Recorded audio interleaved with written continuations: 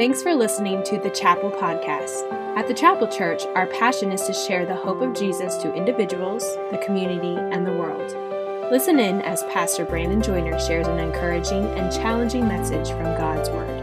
But perhaps one of the most popular comedy duos of all time was the famous Abbott and Costello. Many of you have heard those names before, but Bud Abbott and Lou Costello specialized in that rapid-fire slapstick type of comedy that left many in the audience in stitches.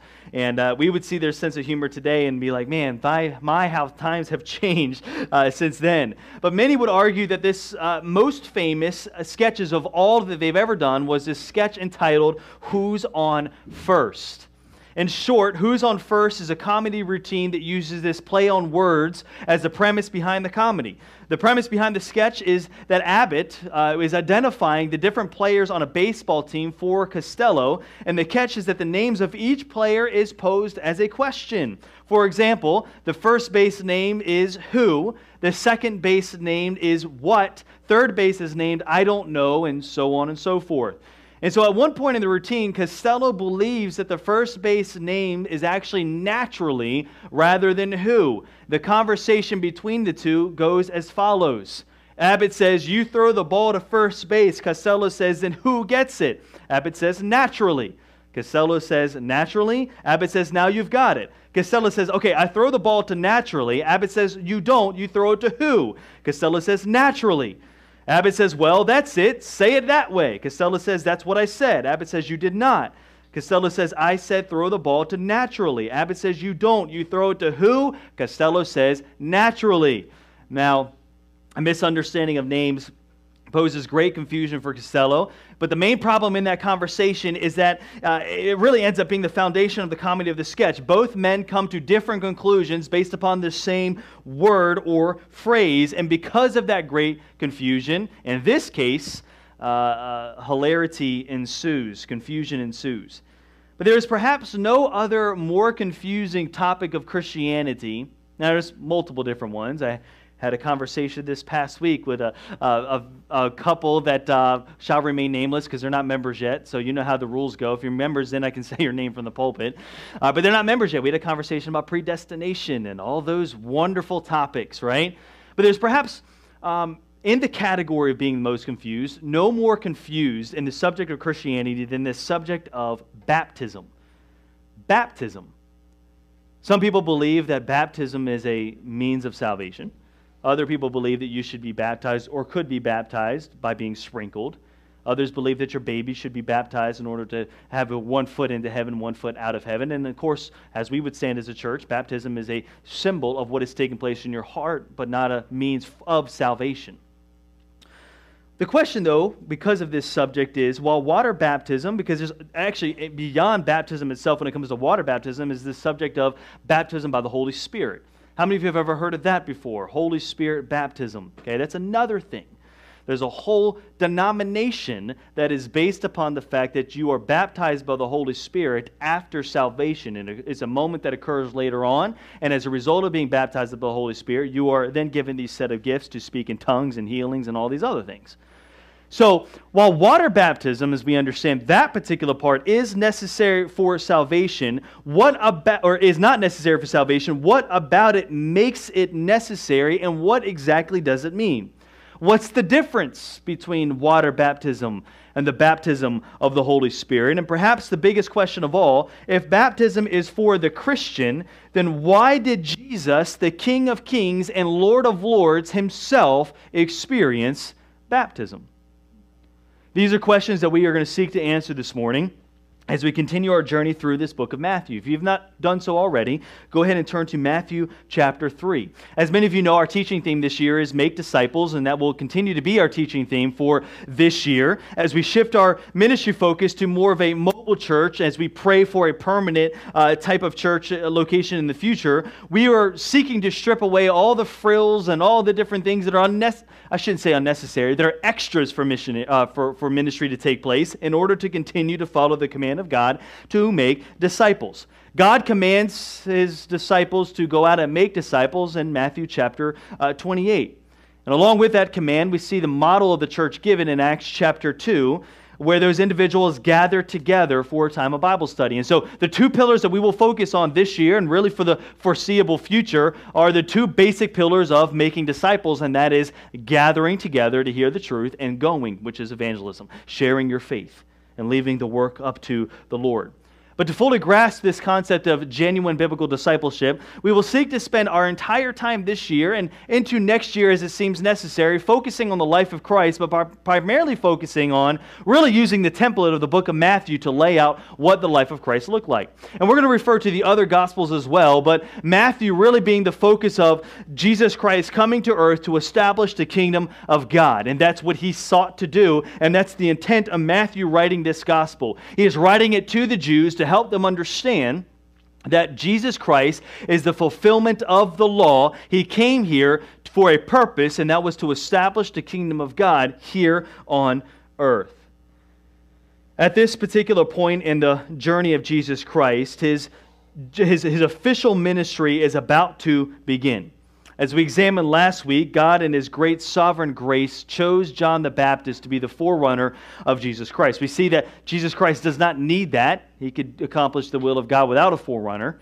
But God in His grace, as He seeks to do with us as well, chose a broken, imperfect, finite human being such as John the Baptist to pave the way for Jesus Christ. And so John the Baptist is traveling all throughout the world, or throughout his region particularly, and is preaching this message of repentance. This message of repentance was different than what the Pharisees and the Sadducees taught.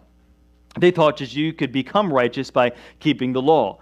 John the Baptist said, no, you can't do anything to be righteous. It's because of your sin that you are unrighteous, and so therefore the only thing that you can do is repent and turn to Christ, because it's by Him, He's the only way for salvation.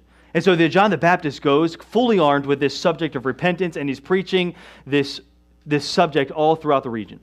But in addition to that, he's practicing this act of baptism. It's referred to as John's baptism. This baptism is different than what we experience today. You say, well, Pastor Brandon, how is it different? You go under the water and come up just the same. And that is true. But the meaning behind the baptism of John the Baptist is different than the meaning behind ours because of this primary reason. Jesus Christ had not died and He had not risen again for our sins. And so the law was not fully completed yet. And so the baptism of John the Baptist was showing the people that they were in need of cleansing, and so therefore the water was representation of them turning from their wicked ways and turning to God. See, in order for, and this is oftentimes a question that is given in seminary and other things as well, is how did those that were prior to Jesus dying on the cross become followers of Christ? And of course, the answer that is given is faith. We see this in Hebrews chapter 11, how Abraham and Noah and others walked by faith. Their whole life was committed to faith of following God and the call of God. But a Gentile, whom we all would be, I don't believe there's anybody that is Jewish in their nationality within our church. So all of us being Gentiles, in order for us to follow Christ, in order for us to become a follower of God, so to speak, we had to become a Jewish proselyte. A Jewish proselyte was a Gentile who renounced their ways of sin, which is referred to as the Gentile way, and took on the ways of the Jewish people. In other words, they became Jewish in their practice. And so the act of them demonstrating that, or the first step of that, so to speak, was this John's baptism. It was revealing that they had sinned, they were in need of being cleansed, and so therefore John baptized them. We see in Matthew chapter 3, verse 11, John says, I indeed baptize you with water unto repentance, again giving out the framework, and then he adds, but he who is coming after me is mightier than I, whose sandals I am not worthy to carry. He will baptize you with the Holy Spirit and fire. What John is preaching is, my baptism is insufficient for your full salvation. In other words, it is only partial for what will come to be. Jesus Christ will come, and you will be baptized with the Holy Spirit, which is what we will talk about in a few moments, ultimately salvation. And so John the Baptist is going through and he's preaching this word, but there's an interesting thing that takes place. We see as John the Baptist is preaching, Jesus Christ entering into the scene. And John the Baptist is now confused, because Jesus Christ desires to be baptized. We're going to talk about what led to his confusion in just a few moments, but we pick up this account in Matthew chapter 3, beginning in verse 13. It says, "Then Jesus came from Galilee to John at the Jordan to be baptized by him, and John tried to prevent him, saying, 'I need to be baptized by you, and are you coming to me?' But Jesus answered and said to him, 'Permit it to be so now, for thus it is fitting for us to fulfill all righteousness.' Then he followed him. And when he had been baptized, Jesus came up immediately from the water, and behold, the heavens were open, and he saw the Spirit of God descending like a dove, alighting upon him. And suddenly a voice came from heaven saying, 'This is my beloved Son, in whom I am well pleased.'" This act of baptism is one of the foundational pillars when it comes to making disciples. In fact, this command to be baptized was given by Jesus in Matthew chapter 28, verse 18, to the disciples to go out and make disciples by teaching them and baptizing them and discipling them, or teaching them in the way of the Lord. So it is important for us as Christians to understand God's model and mode and method of baptism as is demonstrated here through Jesus Christ. But to be honest, in observing this passage, we do need to gain some clarification when it comes to what Jesus was doing when it came to baptism and what it means for us today. So the title of our message this morning is "The Significance of Christ's Baptism." This moment in Scripture is the first time that we actually see Jesus Christ come to the scene since he was a little boy that was found in the temple. Jesus is roughly 30 years old. When he was in the temple, many guesstimate that he was right around 12 to 13 years old. And so you've got about 17-ish, give or take, years that you hear nothing about Jesus Christ. So what was he doing? Well, we know nothing other than the fact that we assume that he was living with his mom and dad, and he was working probably with his father, because the Bible does give indication that Jesus Christ was a trained carpenter, which is interesting. Okay, has nothing to do with the sermon. It does have to do with Jesus Christ. I understand art. Well, I don't understand art. I understand that there are certain artist representations, but it always bothers me that when they paint Jesus Christ as like this weak, feeble man. You ever noticed that? He was a carpenter. More than likely, he was not a weak, feeble man. He was a rough man that did a lot of manual labor. That's just a side note, a freebie there. But that's what Jesus Christ was doing with his father. He was learning the trade of construction and carpentry. And so he's living at home, but what we see Jesus Christ doing is he enters into the scene of really him going towards John the Baptist, and more than likely that was the first time in which Jesus Christ officially left his homeland. So before we jump into that, we're going to first before we look at the Christian baptism, the baptism of Jesus. What does it mean, and how does it apply for us today? So first off, we see the baptism of Jesus. Matthew begins in verse 13 by stating that Jesus was from Galilee to be baptized by John. He came from Galilee.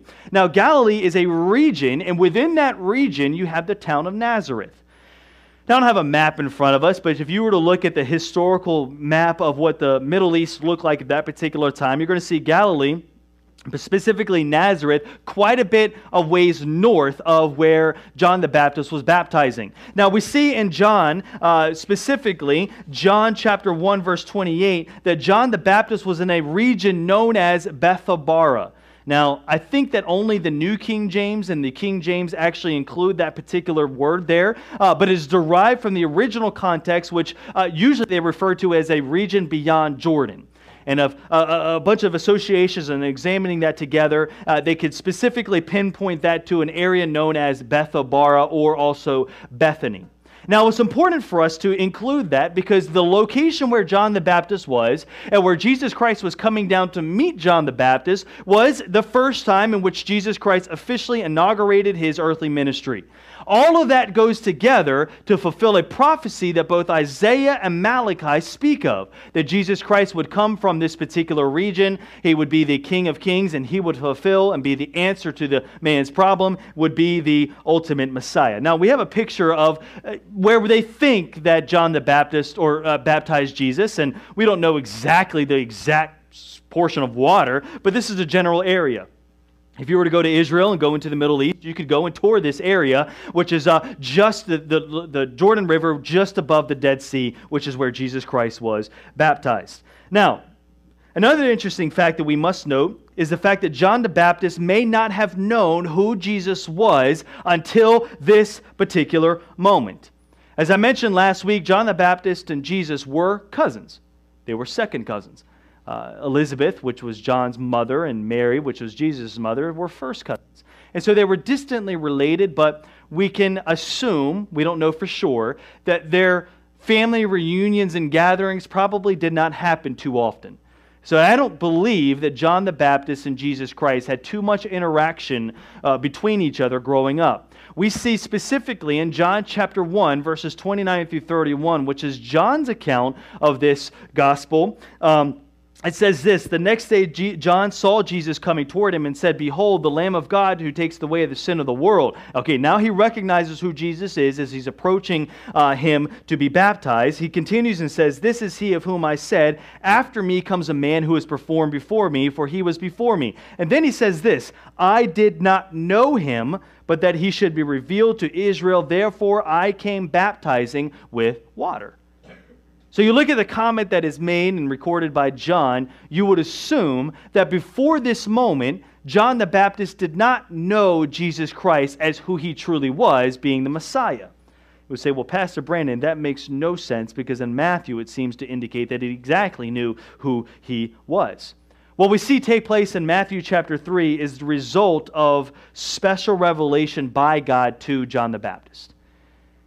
According to what he says here in John and to what we see take place here in Matthew, it wasn't until this time that God, through special revelation, revealed to John the Baptist who Jesus truly was, being the Messiah, which is why he responds, "Here comes, behold, the Lamb of God that has come to take away our sins." Now, to give you a little bit more background, that term lamb was extremely important among the Jewish culture, extremely important for us today. As we understand in the sacrificial system, the lamb was used by the high priest to be able to sacrifice. The spotless, without blemish lamb was used by the high priest to be able to sacrifice for the sins on behalf of the people. You'd have this atonement, this seat of atonement, more or less, that was associated with the Ark of the Covenant and all those things, this mercy seat. The priest in the Old Testament would take the blood of that lamb, it would sprinkle upon that mercy seat, and would be the atonement on behalf of the sins of the people. And so when John the Baptist refers to Jesus Christ now as being, "Behold this Lamb," he is making a significant statement to all the Jewish people that everything that the Old Testament is pointing towards, it's in this man right here. And so John the Baptist goes and he approaches Jesus, or Jesus approaches John the Baptist to be baptized. Now John the Baptist is confused. Jesus Christ prevents him, tries to, and says, "I need to be baptized by you, and you are coming to me." So, well, Pastor Brandon, why was that confusing for John the Baptist? Remember the purpose of John the Baptist's baptism. It was to demonstrate the need of that person to repent of their sin so that they can become a follower of Christ. John the Baptist thinks that Jesus Christ, believing everything that he's been told by this spotless lamb, is now being baptized or desires to be baptized, which would indicate to John the Baptist that Jesus is repentant of some sin that's happening in his own life. Well, that makes no sense whatsoever. Now, other people have drawn other conclusions as to why Jesus is being baptized. For a fact, some say that Jesus felt that he was sinful, as we just mentioned, that he needed John's baptism. Others concluded that John and Jesus conspired together to fulfill the purpose of John's baptism, and Jesus doing so would give some sort of backing to what was being take place here. Some say that Jesus came as a representative of a sinful man and therefore was being baptized on behalf of all men.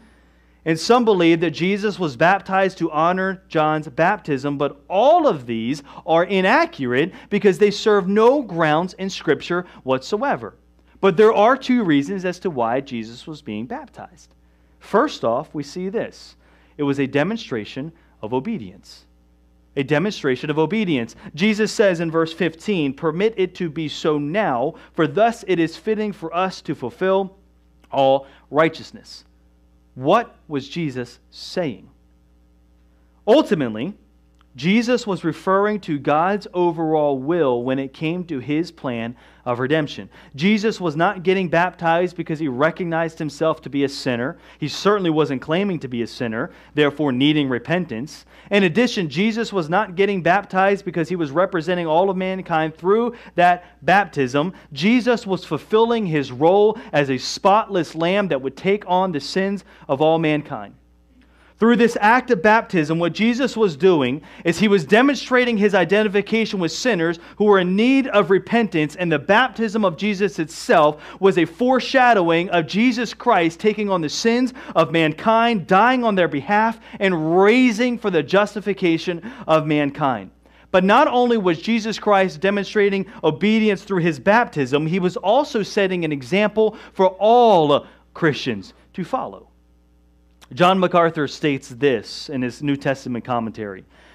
He says, "It seems that one reason Jesus submitted to baptism was to give an example of obedience to his followers. As the King of Kings, Jesus recognized that he had no ultimate obligation to pay taxes to a human government. And when Peter, on one occasion, asked about the matter, Jesus replied, 'What you think, Simon? From whom do the kings of the earth collect customs or poll tax? From their sons or from strangers?' And upon this they say, 'From strangers.' Jesus said to him, 'Consequently the sons are exempt, but lest we give offense, give to them for you and me.'" And John MacArthur goes on to say, "As Scripture makes clear in many places, it is proper and right for believers, even though they are the sons of God, to honor and pay taxes to human government. In every case, Jesus modeled obedience. In his baptism, he acknowledged that John's standard of righteousness was valid, and in action affirmed it as the will of God to which men are to be subject." So yes, it's true, Jesus Christ was the Son of God and also God himself. He did not have to be baptized. But in that example of him being baptized, he is demonstrating obedience and faithfulness to God. The act of baptism demonstrated obedience to his heavenly Father. Although Jesus was not baptized because of his need to be cleansed, he was baptized, as he says, to fulfill all righteousness as it pertained to the command of God. What Jesus was doing in that baptism is he was publicly identifying with the kingdom of God through that action.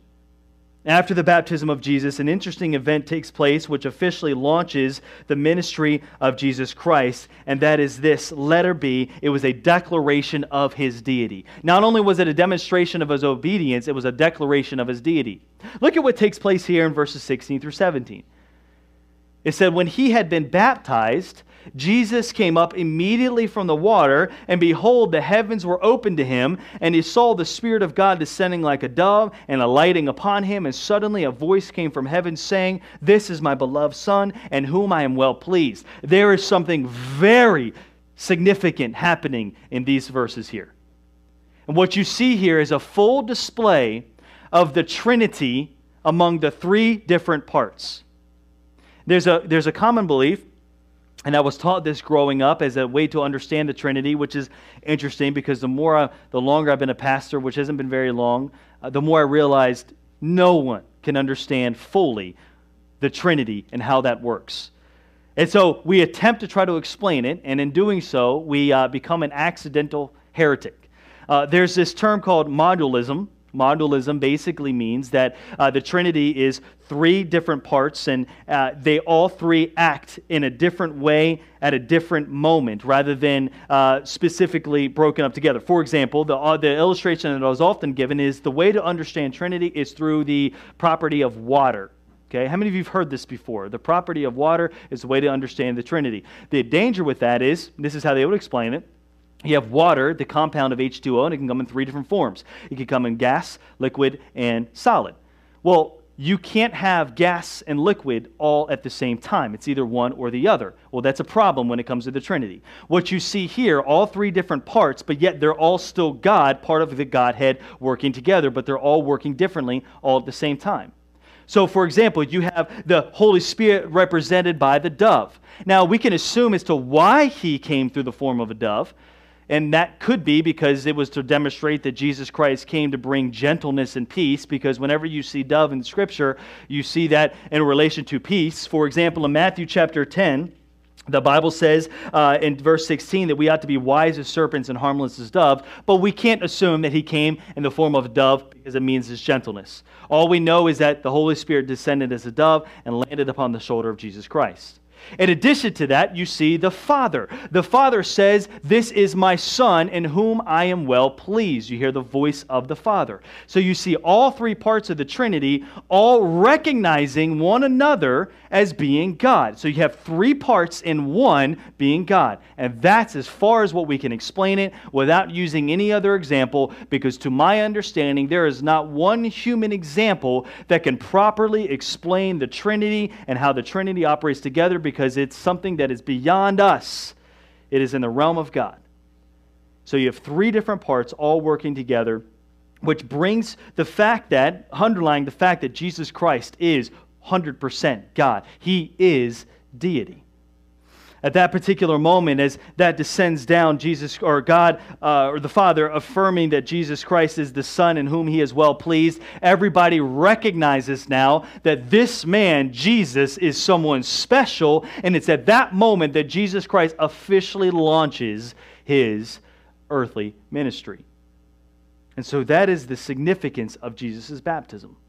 He followed obedience, and it also demonstrated his deity and launched out his ministry. But now let's bring it to the Christian standpoint. The second point we're going to look at this morning is the baptism of the Christian. Now, I recognize the fact that many in here have been baptized, and so you probably, at least I would pray that you would understand the role behind that, but I'm not going to take that for granted. And as we continue to look through Scripture here, we are going to observe it as we continue to go through here. But the baptism of the Christian, first off, what it does for us is it's a demonstration of obedience. It's a demonstration of obedience. There's been multiple times where I've led someone to the Lord. They've received Christ, and we brought up this subject of baptism to help them understand, and their response was, I need to go back home, and I'm not really sure about it. I need to go home, and I need to pray about it, whether or not this is something that the Lord will want me to do. Baptism, and I say this carefully, is not something that we need to pray about in regards to seeking the will of God. Why? Because it's commanded directly in Scripture that you're saved and then you're baptized. Again, not to fully complete out your salvation, but to demonstrate with the world who you now represent. It is a public declaration that you are now identifying with the kingdom of God.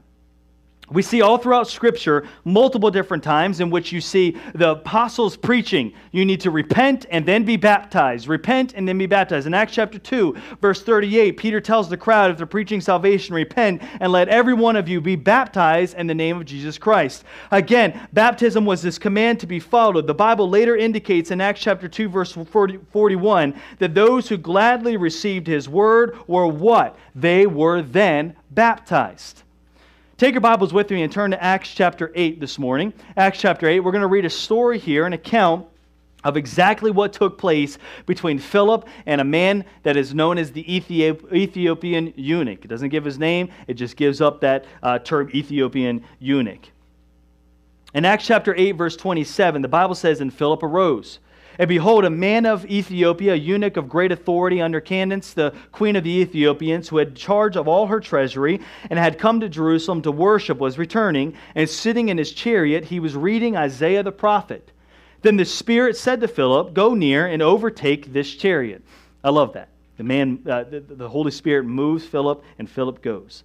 So Philip ran to him and heard him reading the prophet Isaiah, and said to him, "Do you understand what you are reading?" And he said, "How can I unless someone guides me?" Again, mind you, in the timeline of Scripture, Jesus Christ had already ascended into heaven. He had already fulfilled the law. He continues on, and he asked Philip to come and sit with him. And the place in the Scripture which he read was this: "He was led as a sheep to the slaughter, and as a lamb before its shearer is silent, so he opened not his mouth. And in his humiliation his justice was taken away. And who will declare his generation? For his life is taken from the earth." So the eunuch answered Philip and said, "I ask you, of whom does this prophet say this, of himself or of some other man?" Then Philip opened his mouth, and beginning at this scripture, preached Jesus to him. He shared the gospel with him. The Bible says, "Now as they went down to the road, they came to the water, and the eunuch said, 'See, here is water.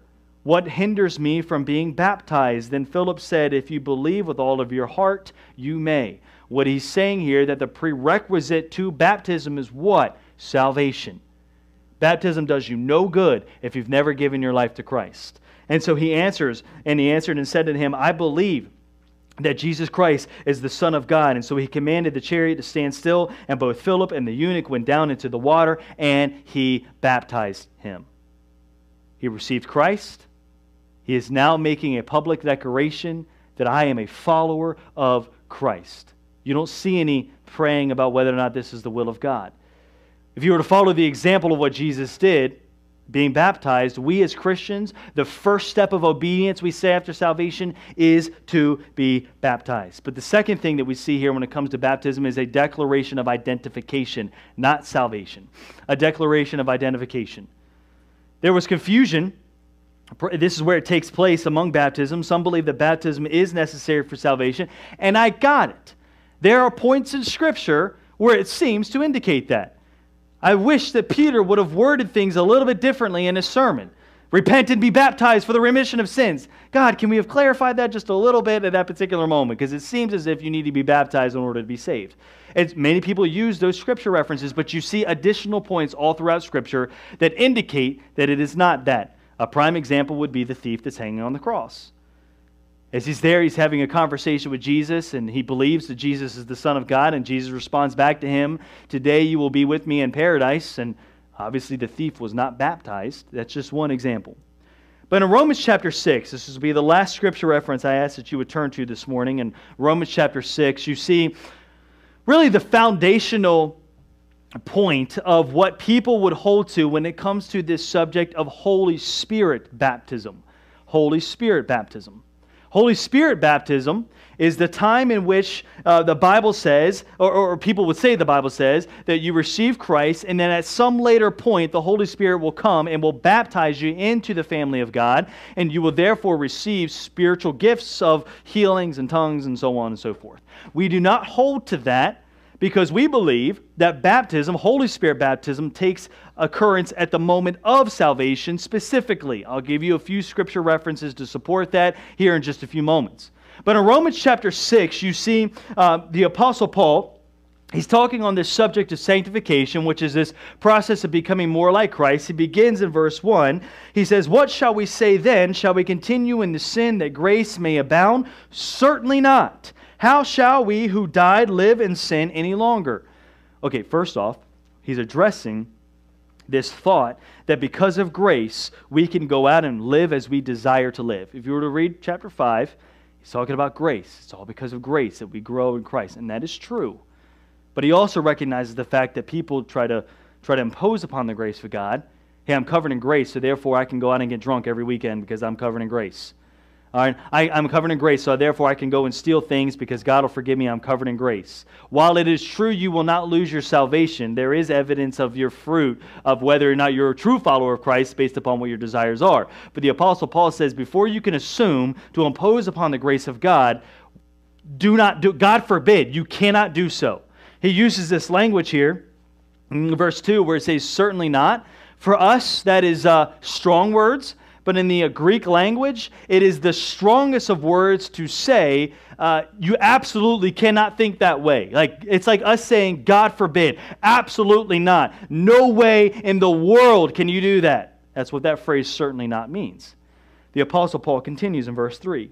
He says, do you not know that as many of us as were baptized into Christ, were baptized into his death, therefore we were buried with him through baptism and death, that just as Christ was raised from the dead by the glory of the Father, even so we also should walk in newness of life. For we have been united together in the likeness of his death, certainly we also shall be in the likeness of his resurrection, knowing this, that our old man was crucified with him, that the body of sin might be done away with, that we should no longer be slaves of sin. And so, going back to what I mentioned earlier about some use this as Holy Spirit baptism, others use this as a support for baptismal regeneration. Because it seems as if, he says here that once you're baptized, the act of being baptized itself, you are now fully saved. You have identified with Jesus, and now therefore you are fully saved for the remission of sins. But that's not exactly what the Apostle Paul is talking about here. If you were to look at the root word of baptized or baptizo, it means to dip, plunge, or immerse. It means to fully encompass, which is why the correct method of baptism is to go fully under the water. There are exceptions to that. I remember when I was first starting in the church, we had this lady who had received Christ, and she had a trach. She had a hole right here, and obviously if you got water in it, it would not be good. I did not put her under the water. I did not want to kill someone within our church. And so the grace was there. She went into the water, and I kind of put my, but the whole point is, to be baptized fully is to go underneath the water. Why? Because it is a representation of what Jesus Christ had done for us. In this particular moment, when the Apostle Paul is saying that you've been baptized, he's not necessarily talking about water baptism. What he's talking about is when you received Christ, your sin, your filth, and your unrighteousness was crucified just as if Christ was crucified and died on our behalf. And just as Christ rose again, and he now in his fully redemptive state, we too are receiving that full redemptive state here spiritually now, but fully and completely physically once we get into heaven. That's what he's referring to as. But nonetheless, this gives us a picture of what baptism does for us. Baptism is a physical representation of what Jesus Christ has done. Many of you have seen the symbol of the fish. All right, that actually goes all the way back to biblical times. When a person was to identify another Christian, and of course persecution and everything was going on, they would actually go into the sand there and they would do one half of that fish. If you were to look at how the fish goes, it's kind of like a triangle, right? And it's kind of like an oval on the other end. They would circle their foot with one half of that fish. If the other person was a Christian, they would understood what they meant. And so they would go and they would circle it back and they would complete that fish. The fish was a representation of the fact that they were Christians. Just as that fish is a symbol of Christianity, baptism is the ultimate symbol that we are followers of Christ. So if we were to think about the method, a person goes into the water. What they're doing is they're identifying with what Christ did. They're being buried, but they don't stay under there long. They're being raised as you die. They're staying and they're being raised again, just as Christ rose again from the grave. Baptism is an identification that we are now followers of Christ.